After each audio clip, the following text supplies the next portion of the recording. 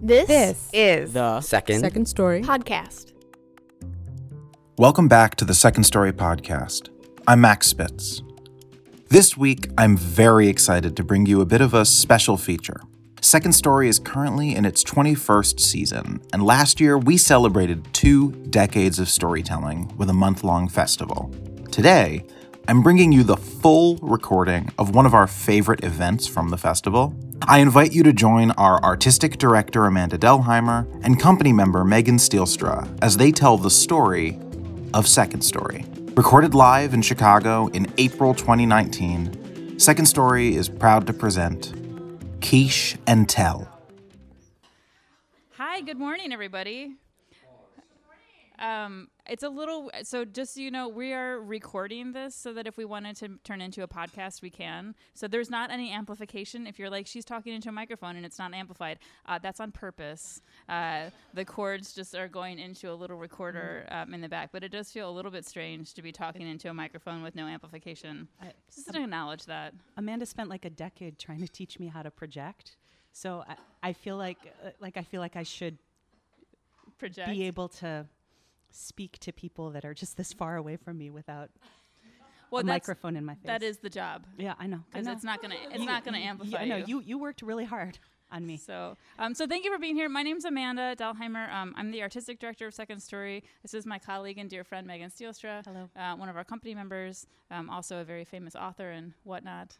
The goal today is to talk a little bit about the origins of Second Story. So I'm pretty sure that maybe everybody has been to a Second Story show, although no, we have one shaking head. Ooh, great. Hi, I'm Amanda. Tell me your name. Hi, Kim. I'll do the 15-second version of what Second Story is then, and then we'll talk a little bit about the origins. So Second Story, we're a storytelling organization. We were founded 20 years ago. Actually, our birthday was on Tuesday, April 2nd. So we're like 20 years and 4 days old or something like that. We believe that storytelling is a thing that ties people together. So we create spaces where people can share and listen to real-life personal stories. And we weren't founded that way. We were founded as a theater company, actually, and produced exclusively new plays for the first 3 years. And then about 3 years in, the organization they did this one-off, like, oh, we need to make some money for the theater company. Let's do some storytelling in a bar. And it went really well. And they were like, hey, let's do that again. I happened to be in the audience of the first one because my friend was DJing and he was like, hey, could you carry my sound equipment? You have a car. And I was like, I guess.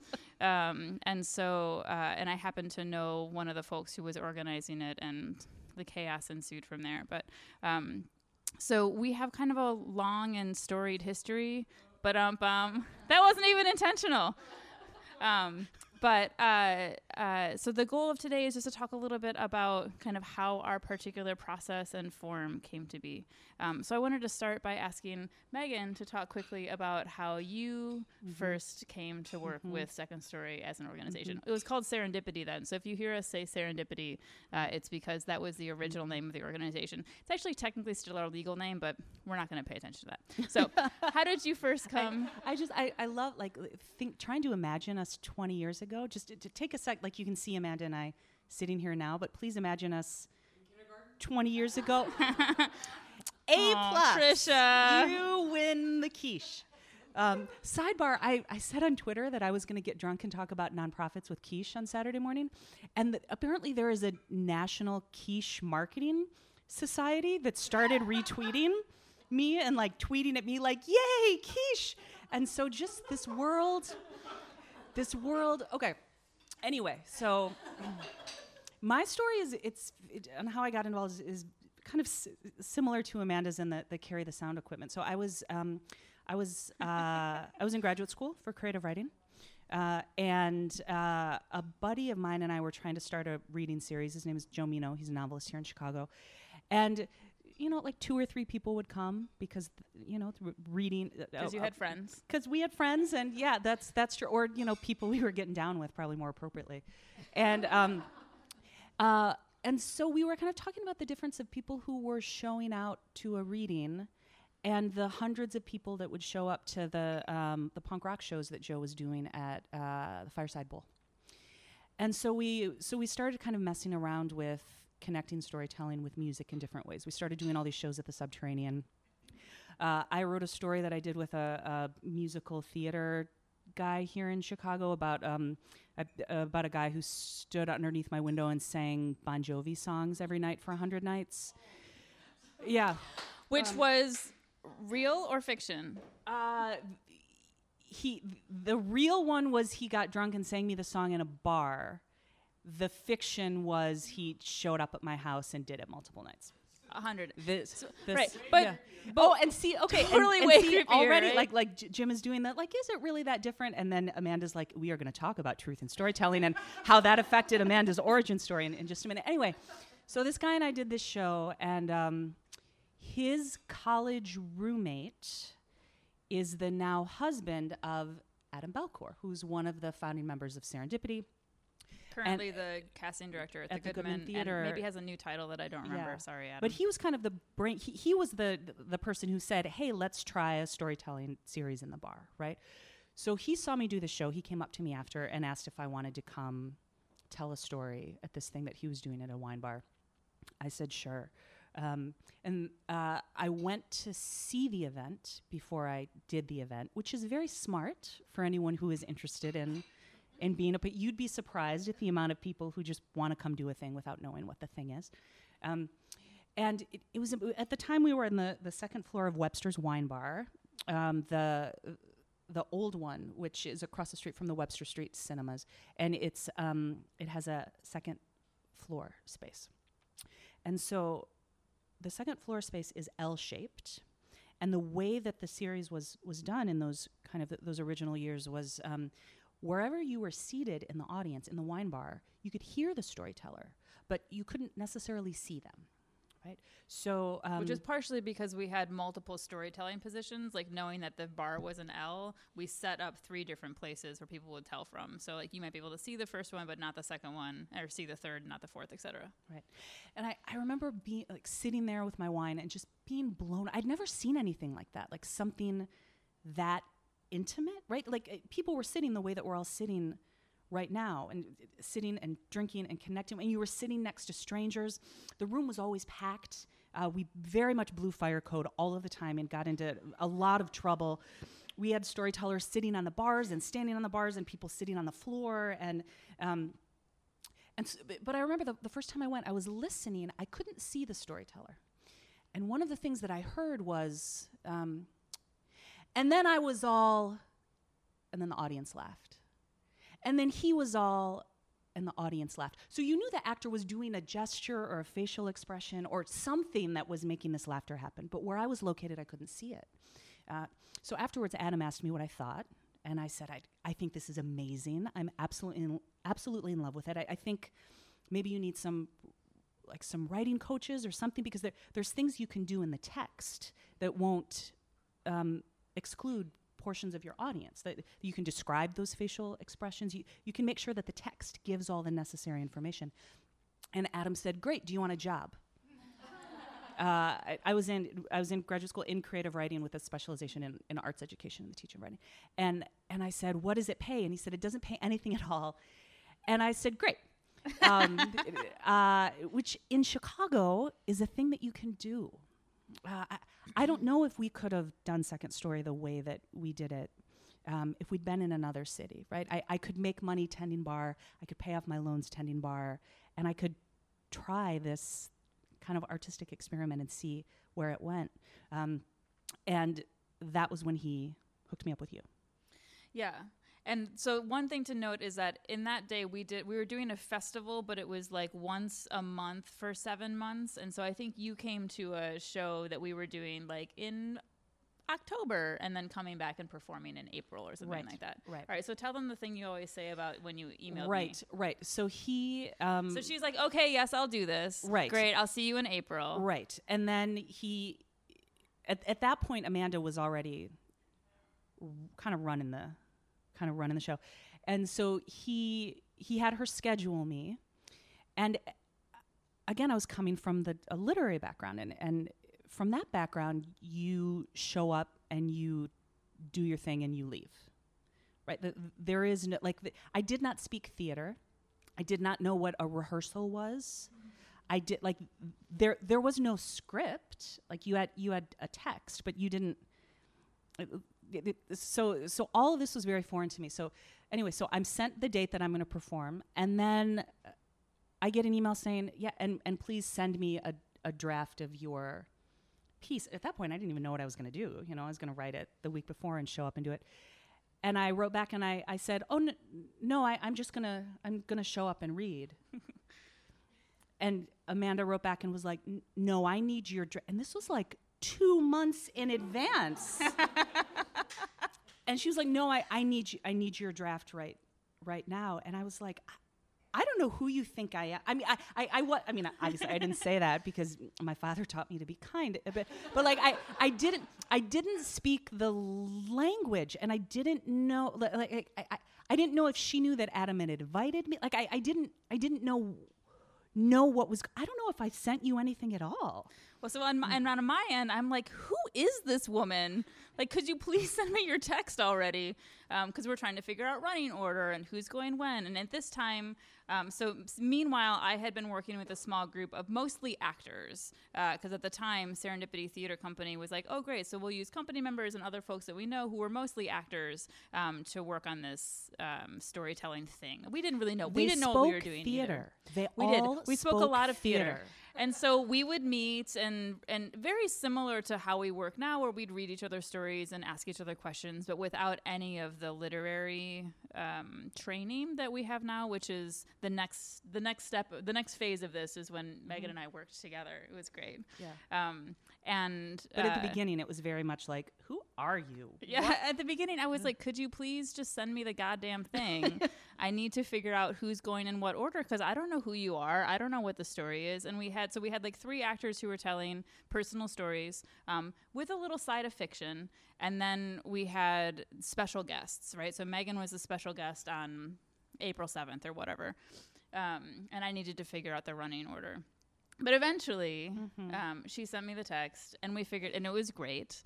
And the next step of it was that Adam was like, that do you want a job thing. He was like, I think the two of you should work together to kind of, Amanda, you bring in the theater stuff, and Megan can bring in the literary stuff, and we can address some of these challenges that Megan had identified, right? That we hadn't, as actors or theater people, I don't identify as an actor, but we hadn't really thought about, oh, right, if somebody can't see you, you need to use the text in order to support what the story is that you're telling, because there are some things that if I can't see it, my gesture, my facial expression doesn't help you to understand the story. So we spent the next 15 years trying to figure out how to braid these two things together. And a lot of it was, at the beginning, was just vocabulary. And figuring out the right way. Thing. Yeah. There was a moment where Amanda was working with one of the writers that I brought in. So I was in I had all these writing people, and I had all these theater people. So we just kind of very Reese's peanut butter cups. Yep. And so she was working with one of the writers, and she was trying to explain to him. Okay, let me see if I can remember this, because I was young back then, and this was before I had a child, and right, I did a lot of bad things with my brain cells in the past 20 years. So I think things have just shot right out of it. So she was trying to explain. So say in a story there's a forward moving scene. There might be multiple flashbacks. So she was trying to explain that in the performance, can there be different pacing between these different things, right? So can we use pacing in a way to differentiate when we're in a flashback, when we're moving forward? And because he was delivering it all in the same very dry tone. Because again, if you come from the literary world, you're often trained to read dry. We called it the Columbia Death March. We did, literally, because they would have their text, and it would be like, I was walking down the street and I saw this person and they were bleeding on the ground and it was terrible. Yeah. Okay. And the training is that the text is supposed to do the work, right? Because so often when you're in the development of writing, you'll hear people read their work and they'll perform it in a way that overcompensates for the fact that it doesn't exist on the page, right? So if I'm being super excited in my performance of this text, I need to figure out how to put that into the rewrite.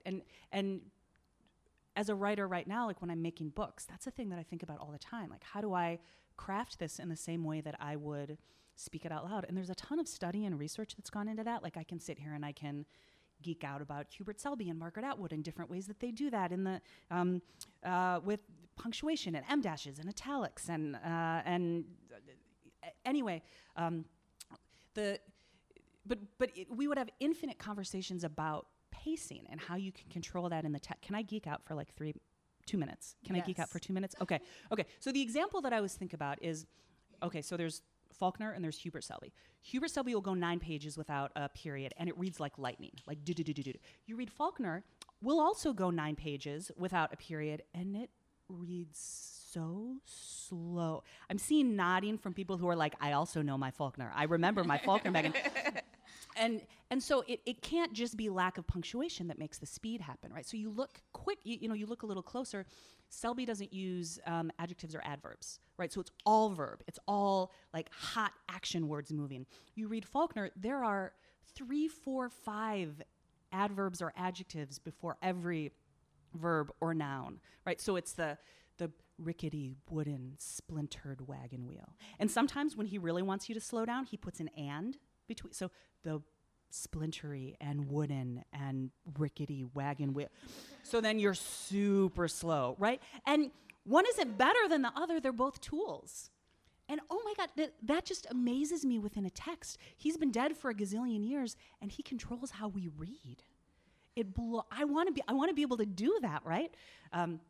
So anyway, that's something that we'll look at when we're studying literary craft. Like something that's meant to be consumed on the page. Right. And so when you're studying theater and performance, all of that variety needs to come in intentional ways in the performance, right? How does it contribute to the meaning of the work or your beats and your operatives? And see, now all the language that I know, right? I've been trained, thank you. But so Amanda's trying to convey this to this writer that she's working with. He's not getting it. But like, I can see that she's getting frustrated, because at that point you were like, okay, wait, let me come at this a different way. Okay, what if I come at it from this way? And you came at it from like 17 ways.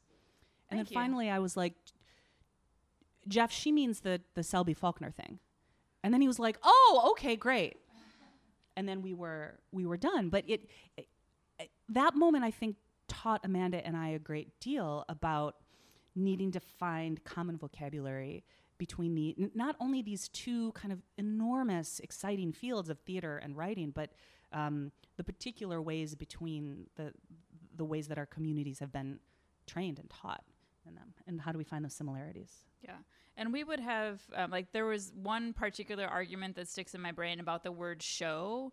So in theater, it is the death of the actor to show you what they are feeling, right? It's very overbearing and melodramatic and something that would be like, please stop showing me, just be in the moment. Whereas Megan would be like, no, show it to me. And I'm like, please stop saying that.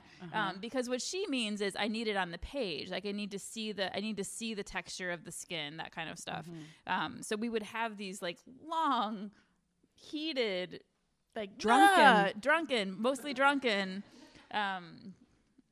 conversations. We were in one another's living rooms a lot. We both had keys to one another's apartments. That's true. We would show up, and this was the ongoing debate. Like when I think of my 20s, it was, how am I going to discuss literature and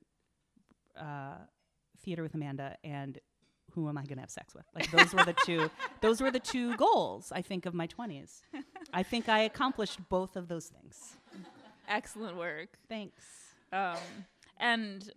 So fast forward a few years, and one of the, I think, really core moments that Second Story had, in addition to like the organization, had the moment of like, okay, so we're not going to, making plays is really awesome. We really love it. And also that's not necessarily what this organization is uniquely poised to do. So we made a decision about 2007 to stop doing plays and just focus on storytelling, which is a great decision.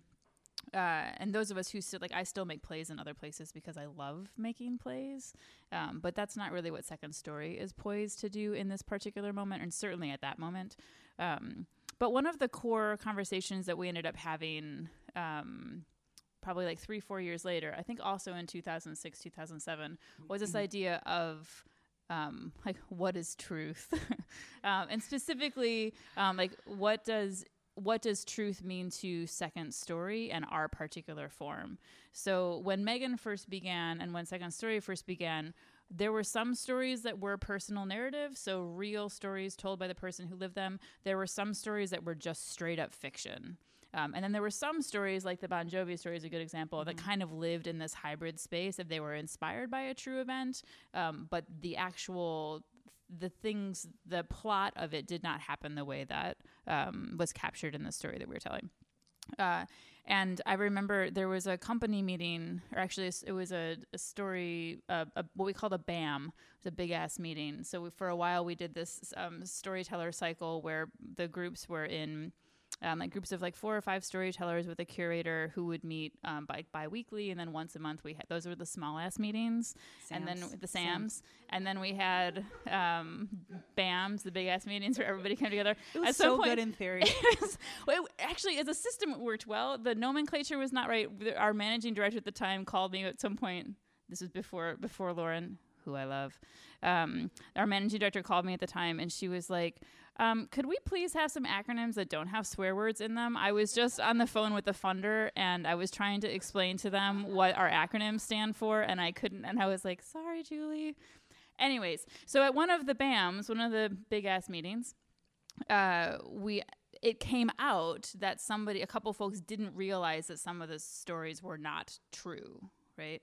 And so we had this huge conversation about, like, what is truth? And Megan's shaking her head. No, so I write memoir now, right? So that is the number one question that, like, I feel like we have not answered this question, but we made a choice for Second Story. That we made a choice for Second Story, but I mean, it's a huge question, and so it depends on the context. Yeah, anyway, but the big turning point for us was there was a story that Deb Lewis told called "I Hate Strawberries," and it was a story that Megan curated as a part of our collaboration with Story Week, which was a program that the fiction writing department at Columbia College, RIP, ran every year. Is the Story Week ran for 10 years. It was the largest literary festival in the Midwest. It was amazing. So it was there would be shows at the Metro and shows at Martyrs and at Buddy Guy's, and they really tried to get literature out of just a space of a library and reading and really kind of into other spaces and other communities in the city, which was really lovely, and I miss it very much. But every year had a different theme, and the particular theme this year was writing from the edge. And so I thought one of our company members, Deb Lewis, who, sidebar, even separately from Second Story, I think she's the best writer in the city. If anyone has the opportunity to see her perform, I can't. She's telling a week from tomorrow at Martyrs. Oh, good. That was a great. Did you see her do that? See, I know. That's why DVRs exist. I'm performing that night too, and I didn't know that before I saw. But it's going to be okay. We're going to be okay. We can go watch it on my phone in the green room. We can go watch it on my phone in the green room. We can. Like, if you want me and you, if you want to come. Okay, anyway. Okay, segue. So Deb also writes a great deal about being involved in the BDSM community in Chicago. She has a great story. Is she telling this one? She's telling Granny's Leathers. About having... The story is called Granny's Leathers. I mean, come on. Don't you want to hear that story? Power dom in the city. I mean, her work is incredible. So I called her and I was like, hey, I'm doing this Writing from the Edge show, and it makes sense to me that you'd come in and do some of the BDSM stuff. And she, I will never forget this. She said, well, sure, I'll totally do it, but BDSM isn't my edge. BDSM is like Tuesday. And I was like, okay. And she said, I mean, if you want me to write from my edge, you got to let me write from my edge. Right? And it's funny, but also, like, I can still hear her voice saying that. And it really, it's made me. This is back when we used to call each other. They were not text messages. It's true. It's true. But just even like I think of her saying that all of the time whenever I approach work from a particular theme. My last book is all personal essays about fear. So just even sitting and thinking, God, what really is that? Like, what does it really mean to be afraid of something? What does it really mean to push ourselves to the edge, right? Like, it's very easy, I think, just to we popcorn ideas all the time. Like, what's the first thing that comes to your head? Da-da-da-da-da. But to really push into the meaning of what we're trying to accomplish here, I will take that lesson all of the time. That's when we dance. We do. You're a great dancer. So, thank you. Okay, so do you want to tag from there? No. You want me to just keep it moving? Yeah. Okay. So then 2 weeks later, she sent me this story called "I Hate Strawberries," and it is about incest, and that is one of those conversations that an audience immediately shuts down with. Like, we even hear that word, and people go la la la la la la la. Don't want to talk about that. And I think we can say that with so many heavy topics, right? Sexual assault, mental health, violence. These are all conversations that we need to be having in this country, in this city in particular. I've been touring books for a while, and there's a very definite single story about our city nationally right now. Like, they talk about our violence, but not our joy. They talk about our violence, but not how organizers and activists are fighting it. They talk about our violence, but not the divested communities. Its origins. So to really, this is one of the great superpowers, I think, of Second Story, and what can it accomplish is how do we take some of these things that we need to be talking about and present and give the work in such a way that it makes it accessible for a dialogue. So Deb wrote this story called "I Hate Strawberries," and I remember she talked about. It's about being sexually abused by her grandfather, and she said, "I want to make people laugh, and then I want to make them feel bad for laughing, and then I want to make them cry, and I want to make them feel okay about crying." And we were like, "Great, go for it." And the room in the air in that room that night, it was also at Martyrs, where we'll be performing in a week from tomorrow. And it's a huge space. It's this kind of old grungy rock and roll space. There's probably 350 people in there. And you could hear a pin drop while Deb was telling this story. Like, the bartender stopped moving. The bartender stopped moving. And afterwards, and it's a beautiful, heartbreaking story. Afterwards, she leaves the stage, and person after person after person kept mobbed her. Yeah, with this, I can't believe. Thank you so much for telling that story. The same thing happened to me. It was so powerful. Thank you for sharing that. And she says, she's performing a week from tomorrow, and when we were talking, I was like, well, do you want to perform "I Hate Strawberries," or do you want to perform Granny's Leathers? Kind of, she's got 1,700 wonderful stories, but those are kind of her two most iconic. And she was talking to me about her experience of performing that story, and kind of that it felt very much almost like an exorcism in a way. And that she kind of she didn't expect the kind of response that she got, and she felt kind of like she was walking through the eye of a hurricane all night. So fast forward a couple of weeks, and we're in this this big meeting, and realize that it would have broken the contract with the audience had somebody walked up to her afterwards and said, "Oh, that happened to me too." And she's like, "Oh, that was fiction." Right? Like, can you make, Gina's that face of "Oh shit," right? "Oh God, yeah." And we realize okay, so then if that's the contract for that story, it has to be the contract for every story that Second Story does. That was the first, in that kind of moment when we were discussing it after, that was the first time I heard Amanda use the phrase "the contract with the audience." And it felt like we'd been running in circles for years trying to define what we did. But as soon as she said that, it was like that's it. That's the language right there. And I think finding the language has always been, I mean, that's been the work on multiple levels, like straight up, how do you find the language for the story? But even the elevator pitch that Amanda gave you at the very beginning of this little chat about what Second Story is, it took 20 years to get to that succinct language of what we do, right? But the contract with the audience, I think that has been vital in Second Story, but just across the board in thinking about what we do and what we make. So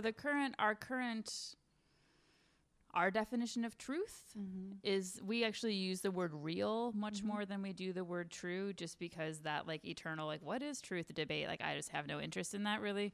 I mean, I do obviously, but sometimes it's like, God, stop. What is it? Splitting hairs.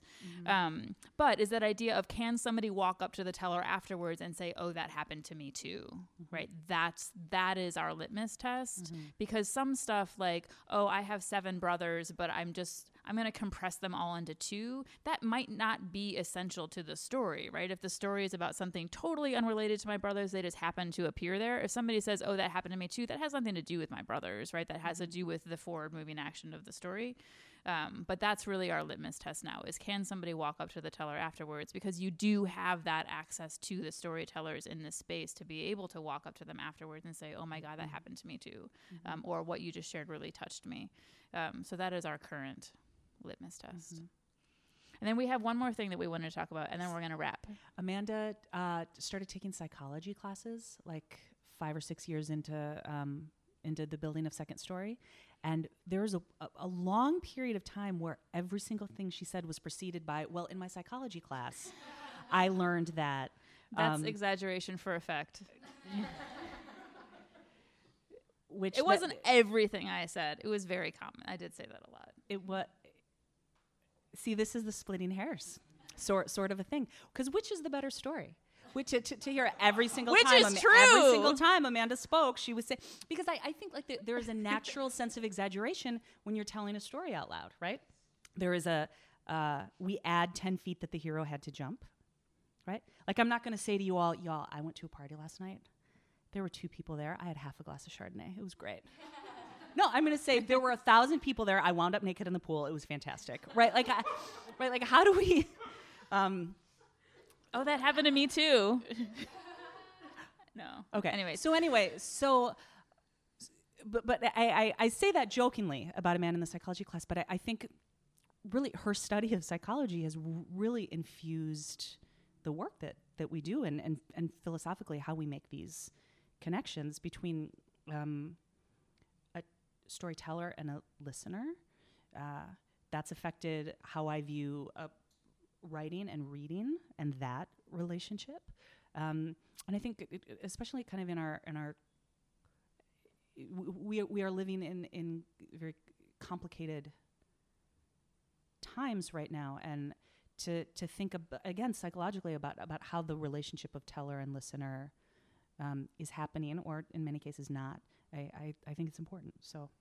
Yeah, and it also, a lot of that underpins some of the way that we think about the utility of storytelling. So not just that connection piece, but the way that stories can open up conversations, or the way that being in space with each other and sharing stories with each other can be healing. You were talking earlier about Megan. So Megan's been on this book tour, spent a lot of 2018 on the road. Yeah, I was in Sanibel Island the week Hurricane Irma hit. I was in St. Louis the day after the cop who killed Mike Brown got off. I was in Las Vegas 3 days after the shooting. I was working with 500 middle school students 2 days after Parkland happened.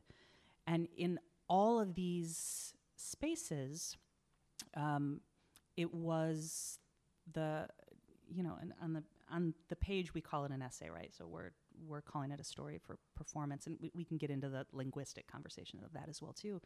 But in all these places, it was the story, the essay, that let us get into the conversations that particular community really needed to get into. And I am not part of the day-to-day administration of Second Story any longer, but the work that we do has affected every single aspect of my life. How I write, how I teach, how I parent, how I travel, how I vote certainly. But just that ability for connection and speaking and listening. Yeah. Good job. High five. High five. Thanks.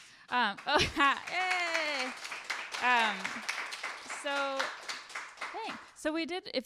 We don't want to do a little like if you all have questions that we could speak to for a second. We literally made a list of everything that we wanted to talk about of 20 years working with Second Story, and then we just picked 3 of them. So just for the sake of time, and so please, if there's things and that then we also can be we're of going to use break with. and eat more quiche, and now I get to have a mimosa. Yes. What was the Bon Jovi song? It was Living on a Prayer, right? Yes. Oh, the do. Don used to work on the dock.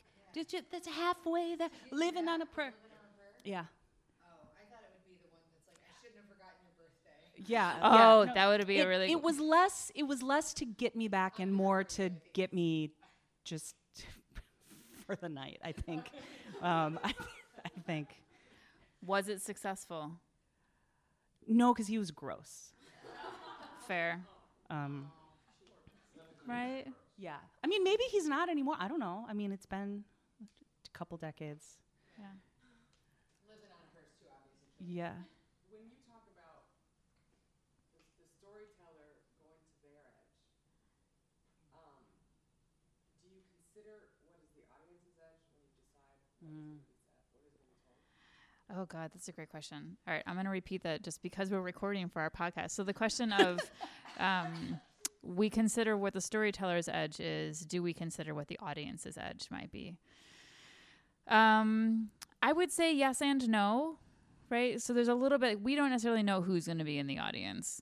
And we've made a couple of conscious decisions around we don't tend to do trigger warnings, for example, although we do make a very specific mention of if you need to leave the space for any moment or for any reason at any moment, here are the exits, which per our research and understanding is indicator language for folks who tend to look for trigger warnings that they have permission and access to an exit, right? But like one of the things we like in our research, like the Steppenwolf says, different content triggers different people. So if you have questions, call us essentially. Right. So our sense of that is like, hey, if you need to leave, of course you should take care of yourself. Here's where you can go. We do for sure think about, and we've learned this lesson the hard way a couple of times. So for example, we went and did this Christmas show up at Abbott Laboratories. Oh my God. It was a holiday party for their staff in the middle of the day. And we were like, okay, great. Christmas, holiday, feel-good stories. We can bring feel-good stories. Yeah, no problem. We can do that. So we show up. And there's a joke in Megan's story about... It's a feel-good story. It's a really great feel-good story. That but has one joke. For sure, some vibrator There's stuff happening one in it. joke. No. It's not even vibrator stuff. There is a single joke about a vibrator. Thank you. That is a feel-good story. There's a single The joke didn't even come from me. It's a music. You know that Divinals track. When I think about you, I touch myself. Like that. That line came on and played at one moment.